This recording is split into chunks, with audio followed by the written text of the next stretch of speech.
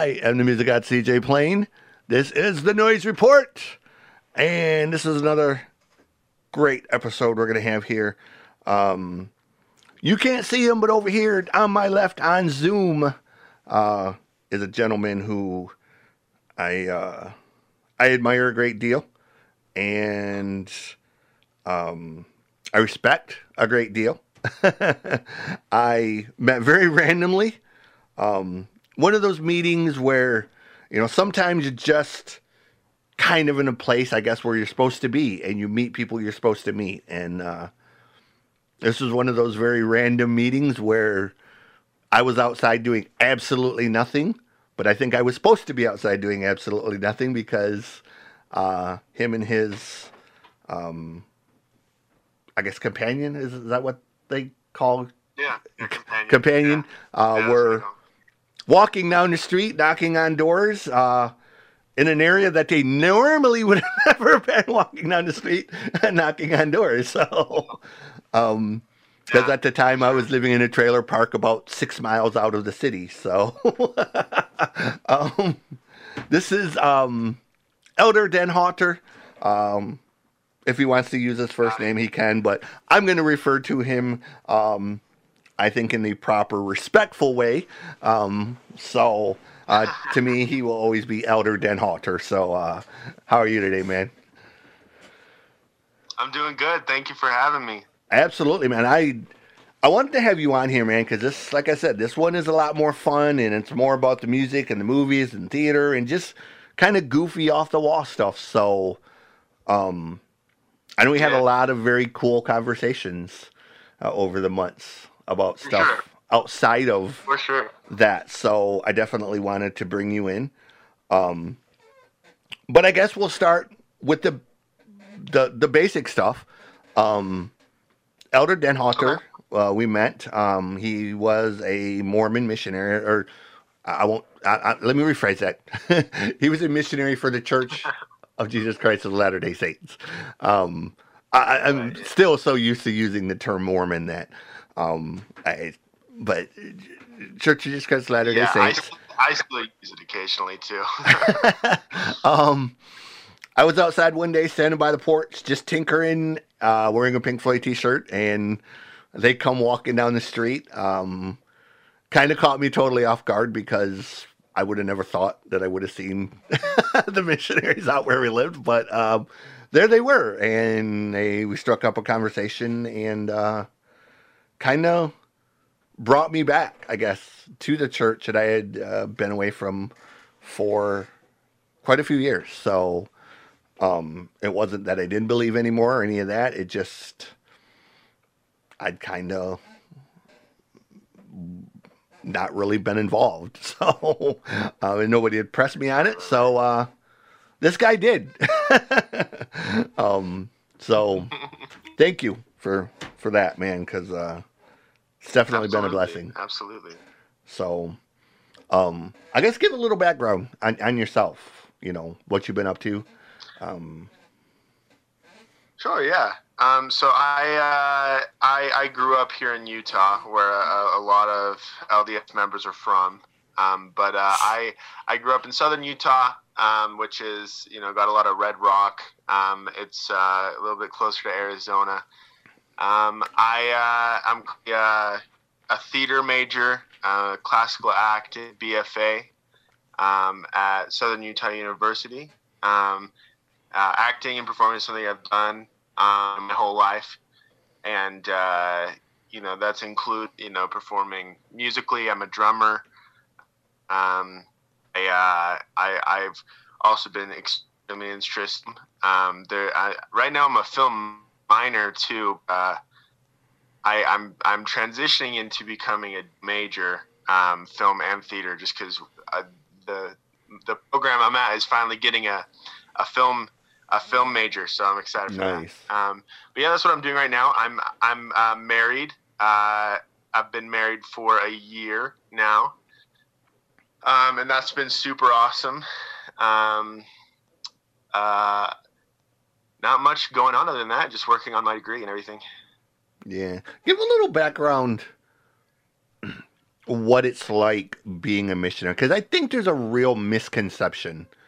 You know, Yeah, you hear the stories of the crazy door knockers or whatever, and I think yeah, there's a real misconception of that, and I think it does you guys a real disservice because people don't realize what you sacrifice and what you go through to really dedicate yourself to the. I think it's what 2 years yeah, for you're out there, sure. right?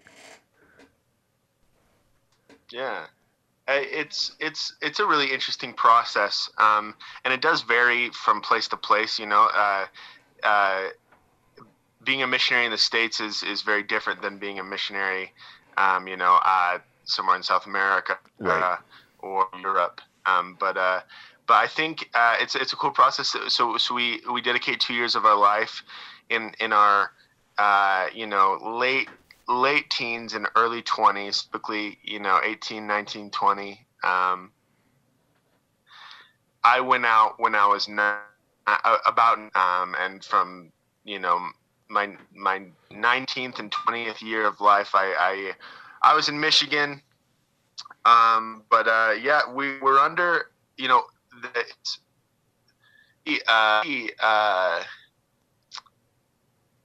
immersive experience, and we leave a lot behind. So Yeah. I at the time, I wasn't able to just listen to music I wanted. So any chance to talk about I was really interested in, which Right. is really where the conversation started. Yeah. But uh, and yeah, you have a schedule every day. You wake up, you plan. A lot of it is, seeking out people to teach. Right. And people have, their different approaches to that. At some level, there's a lot of freedom that they give us and how we decide to seek people out. Hmm. And that's the thing about missions is even though uh, there's scheduled rules, it's kind of up to the individual to follow them. It's not like anybody's really monitoring you or making sure you even do it. And nobody's telling you how to do it, and so you go through at least 3 weeks of training. Unless you're learning a new language, Right. then you'll have more training. But I only went through 3 weeks in the MTC, where they make sure like the details of everything you're going to be teaching, how to teach, ways that you can, other than teaching, things you can do, and you have the opportunity to form a relationship with God and with the stuff you're teaching. That's a really valuable part, because Yeah. just like any religion, a lot of people grow up in it, and as a kid, religion isn't always the most interesting. And so there's a lot of people that kind of come to their own understanding of life and God through and that's a really cool thing. Yeah. Yeah.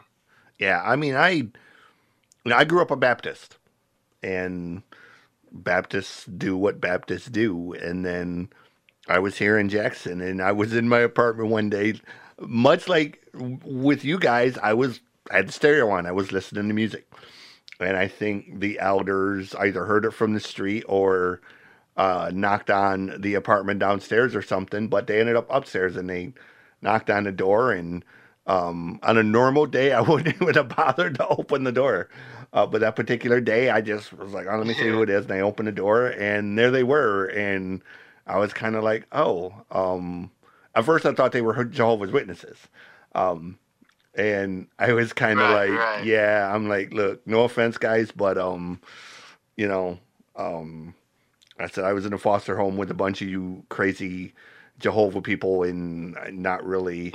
And he's like, and they were like, well, we're not Jehovah's Witnesses. We're missionaries of the Church of Jesus Christ of Latter-day Saints. And I was like, oh, okay. I said, is that different than Jehovah's Witnesses? And that led to the conversation. And when I discovered that it is different. And I was like, okay, cool. Long as you're not like Crazy Kenny, from the foster home, then, because, Right. dude, him and I used to just back and forth, like everything I said offended him. Everything I said was wrong, and that's Jeez. not what my Bible says. That's not what my dude. I don't care what your Bible says. Like, like I had my ear pierced, and I'd wear a cross earring. And he was offended by that because that was Yeah. a symbol of his brother dying on the cross. And I was like, your brother? And he was like, yes, we're all the son of God, so Jesus is my brother. And I was like, okay, well, maybe in the literal sense of the term, but the way you're saying it, bro, you make yourself sound way more important than you really are in the grand scheme of things. Yeah. Yeah. Like you're Yeah. acting like you No, for personally sure. knew Jesus and you're offended that somebody killed your brother on the cross. Okay, like, come on, bro. Like Yeah. Right. like you're Right. putting yourself way up here when you're, and we would Yeah. go back and Yeah. forth over it and just everything, dude. And it got to a point I didn't even want to be in a room with him because it was just constant headache and noise Right. arguing over it. So, let's get into some of this fun stuff. Right. Yeah. Um, Okay. top 5 favorite movies. I made a list, and we'll go over your list. Okay. So give us some of your top 5 favorite movies that you love and admire, and that have inspired you, I guess, to do what you do. Because I can't think of a reason you'd be going into film and all that otherwise. So, Yeah. Yeah. I really like the movie. So I would say probably my favorite movie right now is a film called Magnolia. It's a Paul Thomas Anderson from the '90s. It's like one of the Tom Cruise performances that I really appreciate and like. I don't have a problem with any of his others, but I think that one Right. particularly is pretty deep. Also, Fargo by the Coen brothers. I think that's a great. I love dark comedies. I love their style of writing, the way they write a story, and I love Frances McDormand. Also, City of God is another one that I really like. I really like the style and cinematography that it's filmed in. I like a ton of elements of how it came out. A film that is more recent, not super recent, I guess, in the last 10 years, that I've really liked is called Seven Psychopaths. It's by Martin McDonagh. I don't know if you've ever heard of that one. It's like a action comedy that I really like. And then let me see. For my fifth, this one was hard to figure out.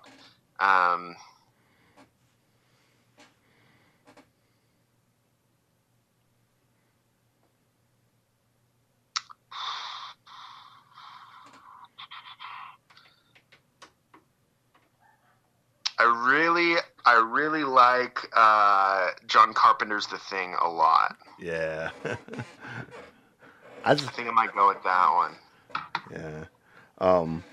My 5 that I chose are, I don't really, I guess I wouldn't call them standard, but for my own personal reasons, my favorite movie of all time is Iron Eagle.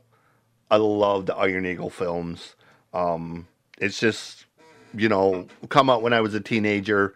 The classic story of the son saving his dad, the dad being a fighter pilot who gets shot down over, I guess, what is supposed to be the Middle East or whatever. And of course, the son is a JORTC kid, and him and his friends get together and essentially con the Air Force and steal a fighter jet under the direction of Lou Gossett Jr. There's just always been something about the film that I loved. I mean, it's far-fetched, it could never happen in real life, I'm sure, but it's just one of them feel-good stories of what I guess a kid would do to save their parents, or vice versa. That's my top one. Um, my second one is a movie that I think a lot of people have probably seen. It's the movie What's Eating Gilbert Grape. Oh, great one. That is a great one. Yeah. Yeah, it's just no matter how many times I see it. Oh, say hi. Want to say hi? No matter how many times I see it,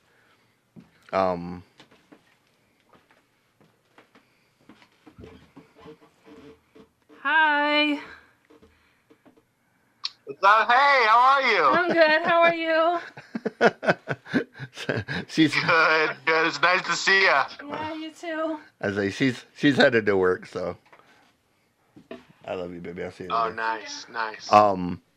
Yeah. So What's Eating Gilbert Grape? No matter how many times I see it, the ending just absolutely crushes me.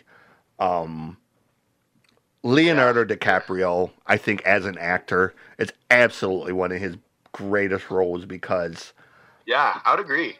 truthfully, when I first seen that movie, I didn't realize he was the kid from Growing Pains. And Right. I thought that they had literally found like a handicapped actor to play that role. I mean, he was so convincing. I grew up with an aunt who worked with kids like him. So my brain didn't even register that this was not a real life kid with these problems, you know. Right, yeah. So that's my second one. War wise, I got to go with Full Metal Jacket because, I mean, come on, it's the greatest. Yeah. You know, it's the greatest 25 minutes of an opening for any movie ever. You know, Sure, it's pretty, yeah. Yeah, I mean, of course, yes, the vulgarity is very high, but it's about the Marines during. So, I mean, hey, you're getting a Marine drill sergeant, and you know, Arlie Emery. The funny story with that is he wasn't supposed to play that role. He actually was hired originally to play the role as the helicopter gunman that you see going crazy. And, Right, yeah, okay. And the original actor couldn't get the role right. And Arlie Emery was a actual former Marine drill sergeant. And was so Right, I remember that. frustrated with this guy not being able to get the role right that he started throwing fruit at him while he was doing his lines. So he jumped up out of the chair, kicked the chair over, and said, "This is how you do it." And he just went into the role. And he was so convincing in it that the director just basically said, you know, here you go. And the director, of course, obviously is, I can't even think of his name now. Stanley Kubrick. Yeah, Stanley Kubrick, that's it. Number 4, Once Were Warriors. A lot of people probably haven't seen this movie. It's out of New Zealand. It's about a family of Maori people. Father is a raging alcoholic, abusive wife beater. Wife is just trying to keep her kids together. A lot of stuff happens. If you've seen the Clone War movies, the guy who played Boba Fett is the one who plays the father. I think it's Lee Morrison, I think is his name. Brilliant movie, though. I mean, the same kind of factor that will draw you to What's Eating Gilbert Grape is in Once Were Warriors, only on a much more violent, I guess, thing because of the life that they're forced into. And the last one is a martial arts flick, The Raid 2. Huge fan of Iko Uwais, and The Raid, no matter how many times I watch it, I am blown away by the utter chaos and violent factor of that movie. Like, it just, your brain can't wrap around just how violent a martial art flick can be without being a horror movie. But this is... The Raid 2 is every bit as violent as any horror movie you've ever seen without being a horror movie. I mean, it's just... It's mind-blowing, dude. It's just... It's 90 minutes of absolute, utter carnage from beginning to end. You know, how they filmed that movie and somebody was not killed, it's beyond me. Yeah,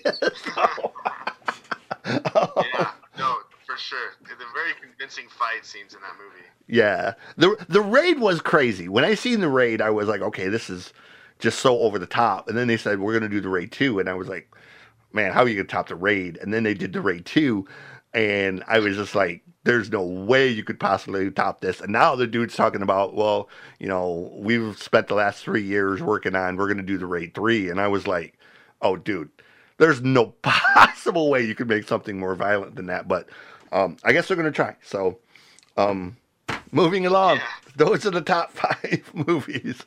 And I'm going to try to keep this on track because the last 2 times that I said I sat down with friends that we were going to do this. I said, yeah, we're going to do 60 minutes, and it ended up going 2.5 hours, but we're going to keep this one on track. So, oh, gosh. Alrighty. 5 current artists that you love, admire, that you think people should know about. And, I mean, they don't have to be a new act, just 5 people that you're currently in love with musically. Right. Am I going first? I'll go first real quick on this one. Number 1 is Youngblood. I I love Youngblood. I like everything about him. His energy. He's if there is anyone musically out right now that is just built to be a rock star, it's Youngblood. The kid is just pure energy. Number 2 is the rapper Locksmith. Lyrically, probably the absolute best in hip-hop right now. The things he says are just so crazy that they're political, but they're smart. And one of his newer songs he did, it was called Trump versus Biden. And a lot of people assumed because he's Palestinian and black that he's going to be a very liberal tint, but he ended up being this almost comical role of why they're both bad, you know, and he pointed out the negatives of both very fairly. But he did it in a way that was very funny in a way, you know, almost like a Crank Acres type of way. You end up, your mind is like, holy crap, the stuff he's saying is so brilliant. But at the same time, you're laughing because the way he's saying it is really funny.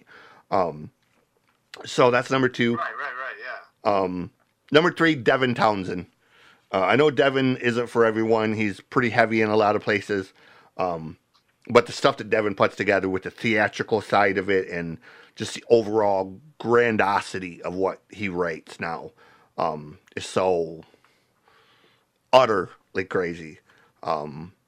Number 4 is a band of a friend, Chris Hathcock and Cliff and them guys.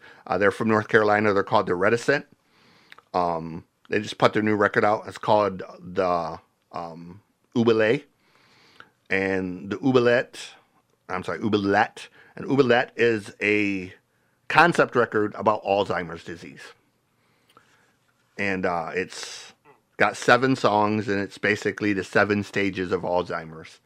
And Chris is a music teacher, and the way that they wrote this record is so deep and so touching. And Heather's grandma just passed a few days ago from Alzheimer's, so this record is especially poignant right now. Having watched my wife having to deal with the exact thing they talk about here. And the last one is a newer Swedish band. They're called Leadfoot, LED Foot. They have a brand new record called Black Valley. And It's bluesy and haunting and just everything that you could want in a record. I mean, it's atmospheric, it's dark, it's just a crazy mix of sounds. But if you're into the more folky rock with a heavier edge to it, then you will love Leadfoot. I guess if you mixed, I guess the White Stripes and Greta Van Fleet would maybe be the best way to describe them, but with a very, very bluesy singer. But they're a great band. They're a 3-piece band, and they just jam. That's all they do, man. Their records are very natural sounding. So those are my 5. Nice. That's awesome. Yeah, I got them all on Spotify now, so I'll make sure to check those out. Nice.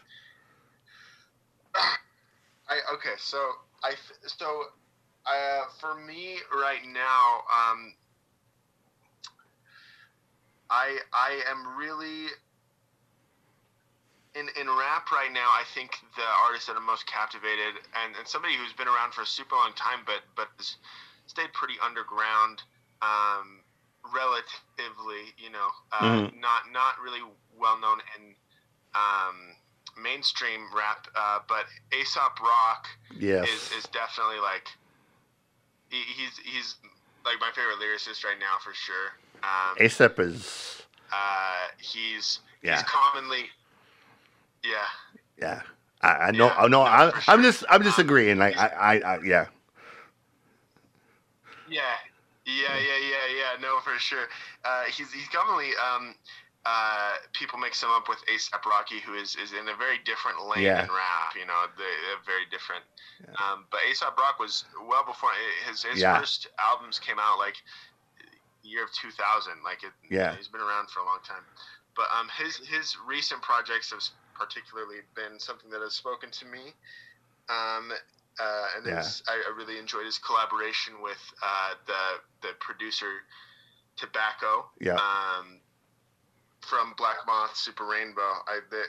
Which a really weird collab that I didn't think I'd like, but I ended up really liking. And funny thing, I almost wrote that down on my list. I almost wrote that one down. Way. Yeah, the Super Rainbow one, because I really, really, really love that record. Yeah. So that's why when you said it, I was like, for sure, because A$AP and Sage Francis both are lyricists, again, who a lot of people don't know them, but if you know, you know. And lyrically, man, they're so far out of the box. So the rhyme schemes that they have that will never be mainstream, they'll never be played on the radio. But man, they will make you think in ways that you didn't even know your brain could think. They will both make you realize that your brain has muscles that you didn't realize it had. So, yeah. I'm 100% behind that one. That's good. Yeah. No, A$AP's been like one of the first artists that me and my dad really bond over, that I was able to show my dad. My dad's not the biggest rap fan, but nice. But he's he appreciates lyricists, and poetry. So if, not to be funny, but if you like A$AP, dude, you're gonna love Locksmith. Yeah, it's very much the same style. I'm definitely gonna be checking him out. Yeah. Yeah, I'll probably be listening to him throughout my work shift today, because I can do that at my work. I can listen to music. It's nice perk. But nice. Then as far as rock and the punk rock scene right now, there's a lot of really cool post punk bands in like UK right now and in Europe. I think my favorite. It's hard to pick because some of them haven't even released their first album yet. They've just been releasing EPs. But someone who's a little bit further down the line has 3 full-length albums out is the band Idols, who are I think what I appreciate most about Idols is just how raw and energetic and angry Yeah. they are about things that aren't really in a lot of hardcore punk music, like Right. commentary on masculinity and I think that their whole existence or performance, it's not for everyone. It's not something that Right. everyone would enjoy, but I think I really appreciate that they exist. Right. And I've connected to their music a lot. I think Joe Talbot, their singer, is a super fascinating person. Yeah, really like them. Another singer in European singer that I really like is Richard Dawson, who does. I especially like his most recent album, his 2019 release. The album's called 2020, but it was released in 2019. But it's just a really weird, like I've never heard, kind of like I don't even know, like kind of like old folk mixed with like this experimental rock. Like there's a lot of metal sounds that comes through. I truly don't know how to categorize it because it's unlike anything I've ever heard. But it's something that has really inspired me artistically, and it's an album I really like to. An album that I can't just listen to one song from. I have to listen to the whole thing. I play one song and then I'm like, I just got to listen to all of it. And so that's a group that I am following pretty closely. I really like David Diggs' experimental rap trio Clipping. I think they're doing some really cool stuff with production, and they had a double LP in the last couple years that's completely horror movie themed, and I think it's a really cool. I think it's just a really cool project. I think David is a super technically skilled rapper, and his flow is I feel like it's like Andre 3000's, but even more dictated and specific, and I really appreciate that. And it's interesting because a lot of people know him from his role in Hamilton, but not a lot of people know him from his group. And for my fifth.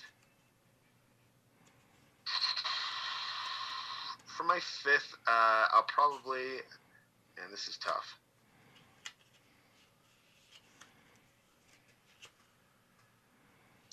I'll probably say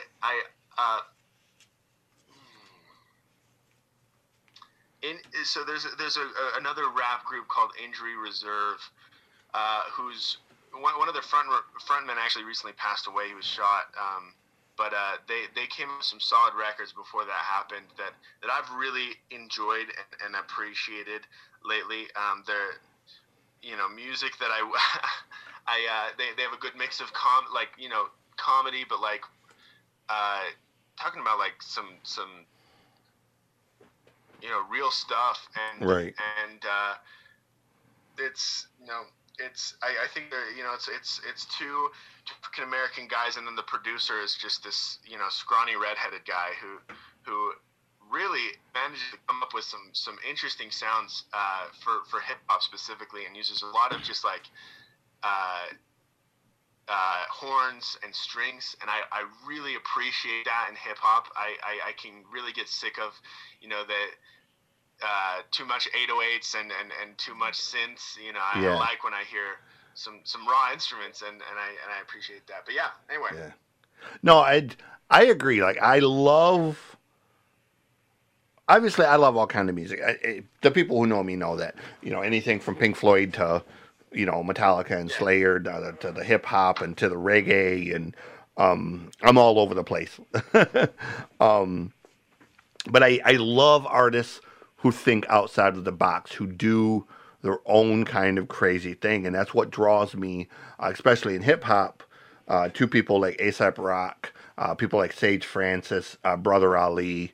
One that I've really gotten into recently for that reason is I can't even think of her name now. I can't get myself. Ciroc. And she's actually on the label. She's on Rhymesayer's label with Atmosphere and them guys. And she's got a new record called Sharecropper's Daughter. And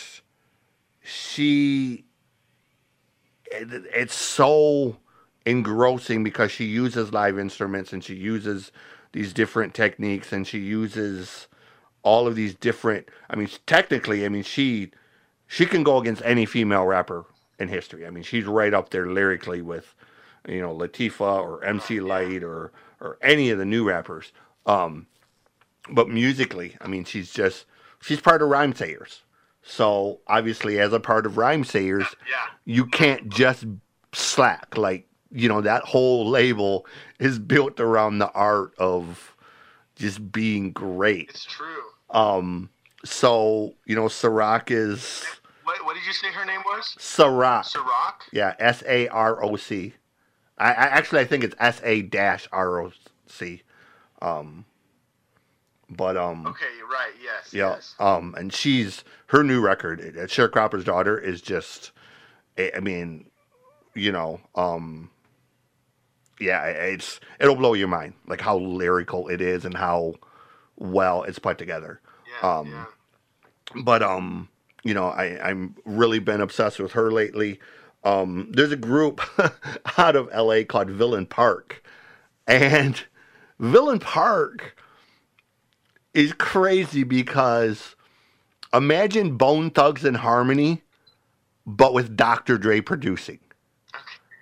Like, they literally, when they flow, they sound like Bone Thugs and Harmony. They sound like they belong in that category, but their beats are just straight 90s West Coast, So it's this crazy mixture. And they're younger kids. They're only like 17, 18 years old. It's two friends. And lyrically, man, they're so far ahead of the game for that genre. Because obviously, yes, you're going to have the West Coast references of gangs and that kind of stuff, but they say it in a way that, look, we're not part of the gang. We're doing this to try to avoid that pitfall. And,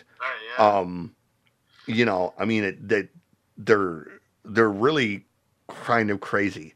The other thing that has really caught my attention lately, within the punk, I guess the pop punk movement, people like Kenny Hoopla and Jackson, and now Willow Smith has worked with Travis Barker. All of these artists that are essentially black artists that are getting into pop punk. That Travis is bringing in, that Youngblood is bringing in, that Machine Gun Kelly is bringing in.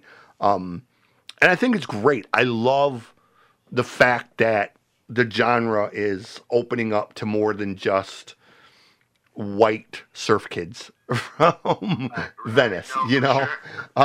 For so long, all you've seen was Offspring and Green Day and NoFX and all of these white West Coast bands. And now you're seeing like Willow Smith. Hey, good on Willow. Willow, I was blown away. Like, obviously her mom being in Wicked Wisdom in a metal band and being Jada, she had the background for it. But she really, I'm so impressed by her new song. Like, it just... Cool. I haven't heard it. I need to check it out. Yeah, it's only one single so far, but the whole record. But she worked with Travis Barker. She worked with Youngblood. She worked with Jackson.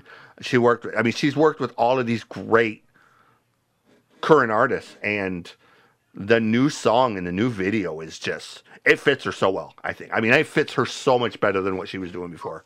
So I wish her great, great success. Because if you like Youngblood, you're going to love what Willow's doing.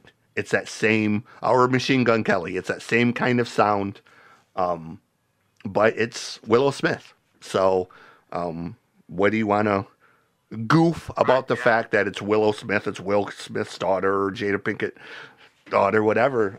Give it a chance because it's really a catchy, good song. So yeah. Yeah, for sure. Yeah. Theater. Well, we'll touch on this one just real quick because I don't have a real big background in this. Favorite theater, play, production, current background, whatever. I'll do mine real quick because mine is short and simple and to the point. Mine always has been Cats. It always will be Cats.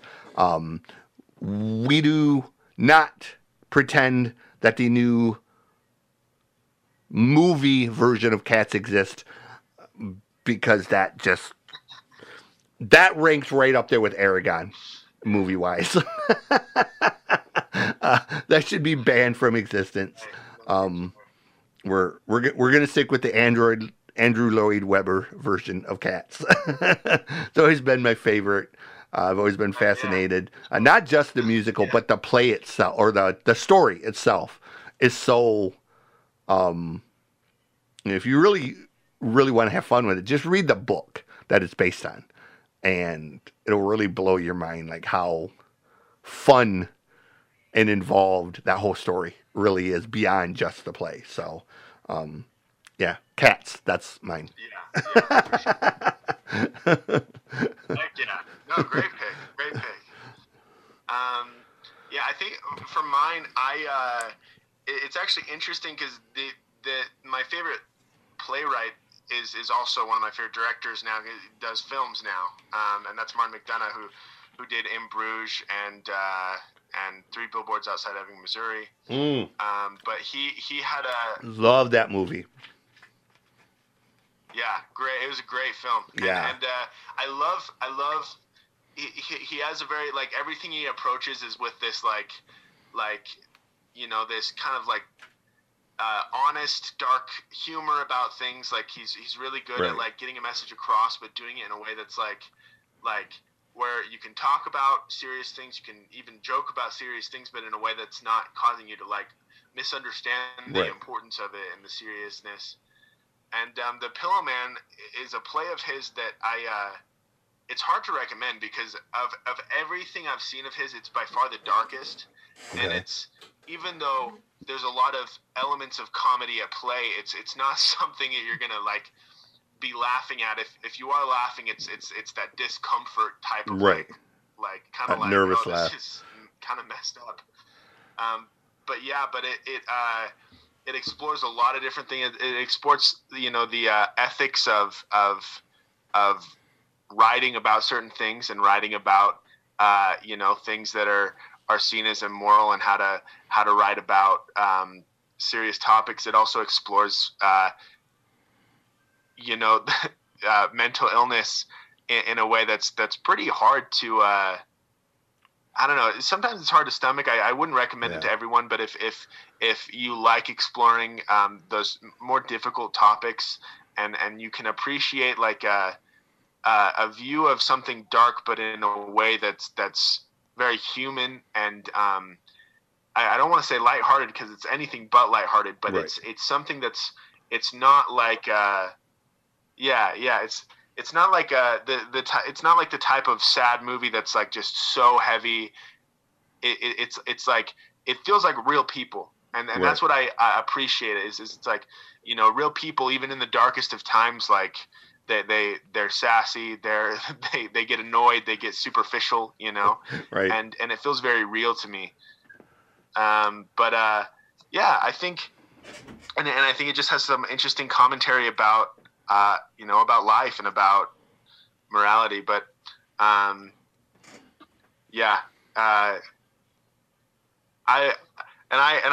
love all the classics too. Like this one was probably hard. This is a harder one for me. I don't think about my favorites as much in theater as much as I do in music and film. But yeah, right. Because I don't have a huge background as far as saying, okay, I've seen this musical play or this musical play or this musical play. I have seen Cats on Broadway numerous times, and I've loved it. Obviously, I've seen Phantom of the Opera in its various stages. Never on Broadway, though. I've seen Les Miserables a bunch of times, once on Broadway and in its various stages. I had the unfortunate displeasure of seeing Brigadoon. Brigadoon, the only thing I got out of that was a 90-minute nap. Absolutely bored to tears. I've tried numerous times to rewatch Brigadoon, and I'm just the same reaction. Same reaction I get with Nightmare Before Christmas. My reaction is, it puts me to sleep, man. There's nothing about it that interests me. So I mean, I give the typical answers, but I don't know a lot of the new stuff. Obviously, I know Hamilton and Book of Mormon and that kind of stuff only because they're kind of pop culture things, but I've never seen them, or I couldn't tell you who was in them or what they were about or any of that good stuff. The Billboards movie, the Three Billboards one, was really one of those movies I watched simply because I think one night I was bored and there wasn't really anything else on that caught my attention, and I seen that one, and the name just kind of was so different that I thought, you know what? Let me just see, because it's such a different. Sometimes when they have weird names like that, you always find something different about them. And then it was one of the movies that just caught me totally off guard. I didn't think I was going to like it. I thought it was going to be one of these overly, overbearing, dramatic movies, and it really ended up almost in a Fargo kind of way, I guess, of really having a great flow in character development. And I don't know, there was just something about it that I thought, you know what, this is a really impressive movie that, it's got a good mix of action and character development and a good mixture of adventure and sarcasm and dark humor. And, there was just really a lot about that movie to like. So, I was not disappointed by it one bit. I think what So. I love what I love about movies like that too is it's very honest about humans and it's like it causes you to sympathize for people you maybe wouldn't normally sympathize for or people that because it's like any movie that can take characters that are seemingly unlikable and make you like them and care about them is an excellent film, if you ask me. Yeah, I mean that's a good and it does that really well. So, yeah, that's always a good trait though. Like the TV show Lucifer. When I first seen that, I thought, God, I'm gonna hate it because I don't like stuff that's overly, I guess, occultish or whatever.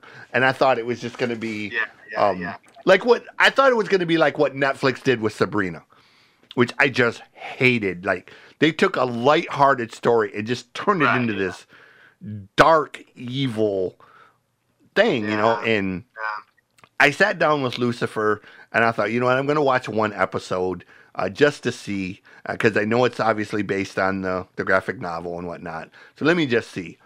And man, it took like 20 minutes. Tom just sold me. Like he was born to play that role the way Ryan Reynolds was born to play Deadpool. Like his smugness and the way he plays that role, you're not supposed to like him, but you can't help but not like him. I mean, he's just, the Lieutenant douche references and stuff like that. You just be laughing because it's funny, and it was one of them type of things. For sure. Justified. Walton Goggins. Boyd Crowder was only supposed to be in the first 20 minutes of Justified, and then he was supposed to die. But very opening scene where he drives past a church and spins the truck around and pulls a rocket launcher out and fire in the hole, boom, and people were just like, oh, wow. So this crazy, psychotic redneck who wasn't even supposed to be in the show ended up being, your your leading man basically next to Timothy Oliphant. And Right. Yeah. again, you're not supposed to like Boyd, but you kind of can't help not like Boyd because of the stuff he does. It's so over the For top. sure. Yeah. that, Yep. So we've got 10 minutes left. I'm going to run just through a few of these. This is a brand new game that me and a friend are developing. Okay. Right now they're just on little cue cards, but that I've created. But very soon in the future, we are going to have. It's going to be a deck style game. You're going to be able to buy the decks. They're going to be 50 questions in a deck, and it's going to be called Interview Roulette. So these would be able to be used for teachers or just if you want to sit around with your friends and have really crazy conversations. And we're going to have all different kinds of categories. And the grand one is at the end. So the first one, what is one thing people buy that you think is a total waste of money? Ooh, I mean, recently I do think the NFT trend is really interesting and makes no sense to me. None. And so that's something that it stresses me out that people are spending money on those. Hundreds of thousands of dollars for yeah.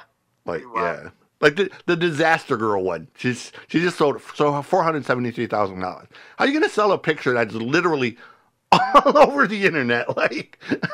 Yeah. I mean, I no idea. It's like walking into a supermarket and taking a picture of a Coke label and then selling it. Oh, this is an original picture. I took it. Well, yeah, you and Right, yeah. 43 million other people. Yeah.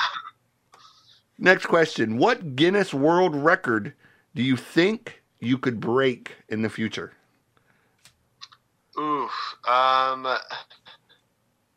It would have to be something that didn't require too much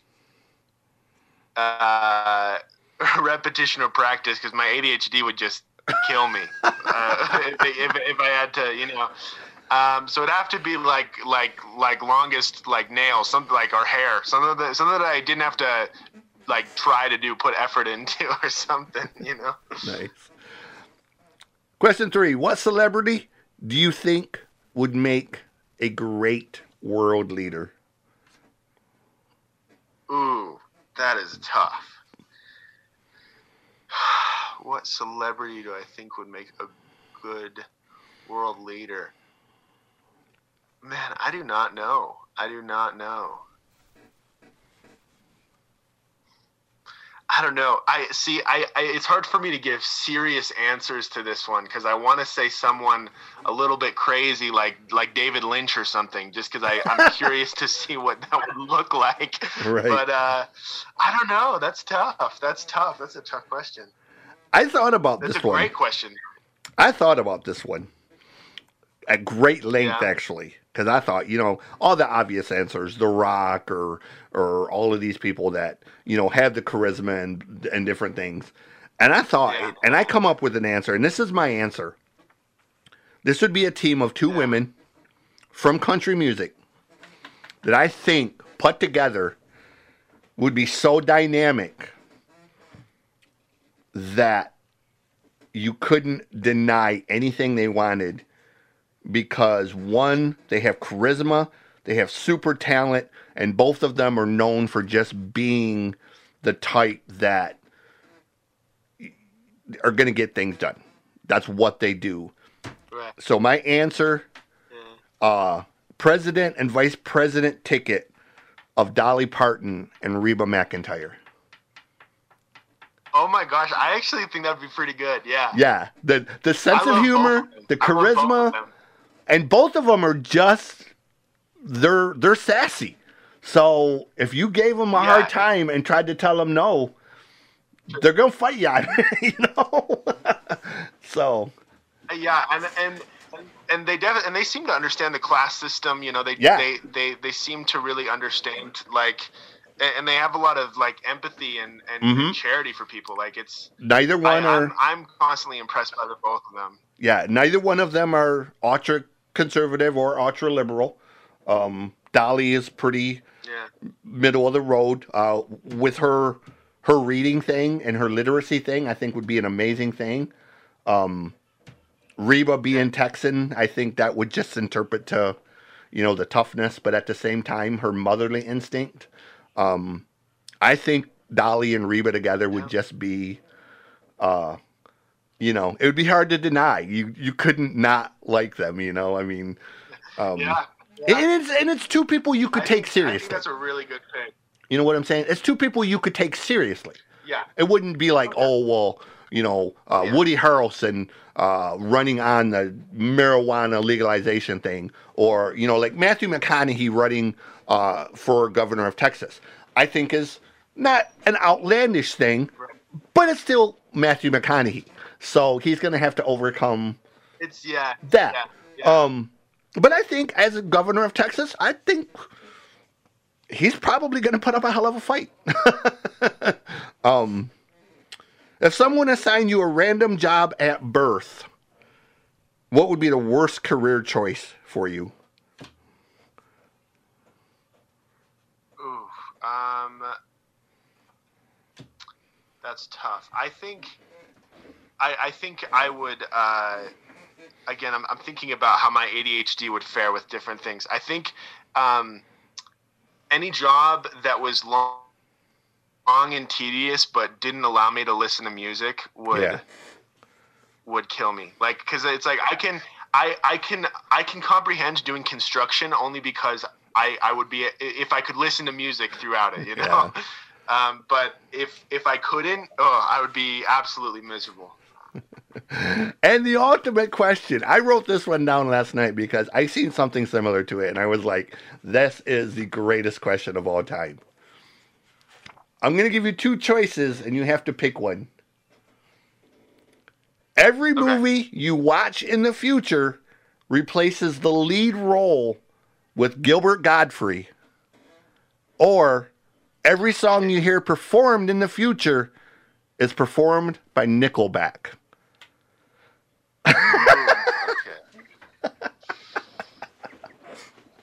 I think. Oh, that's tough, man. That's a good. I think.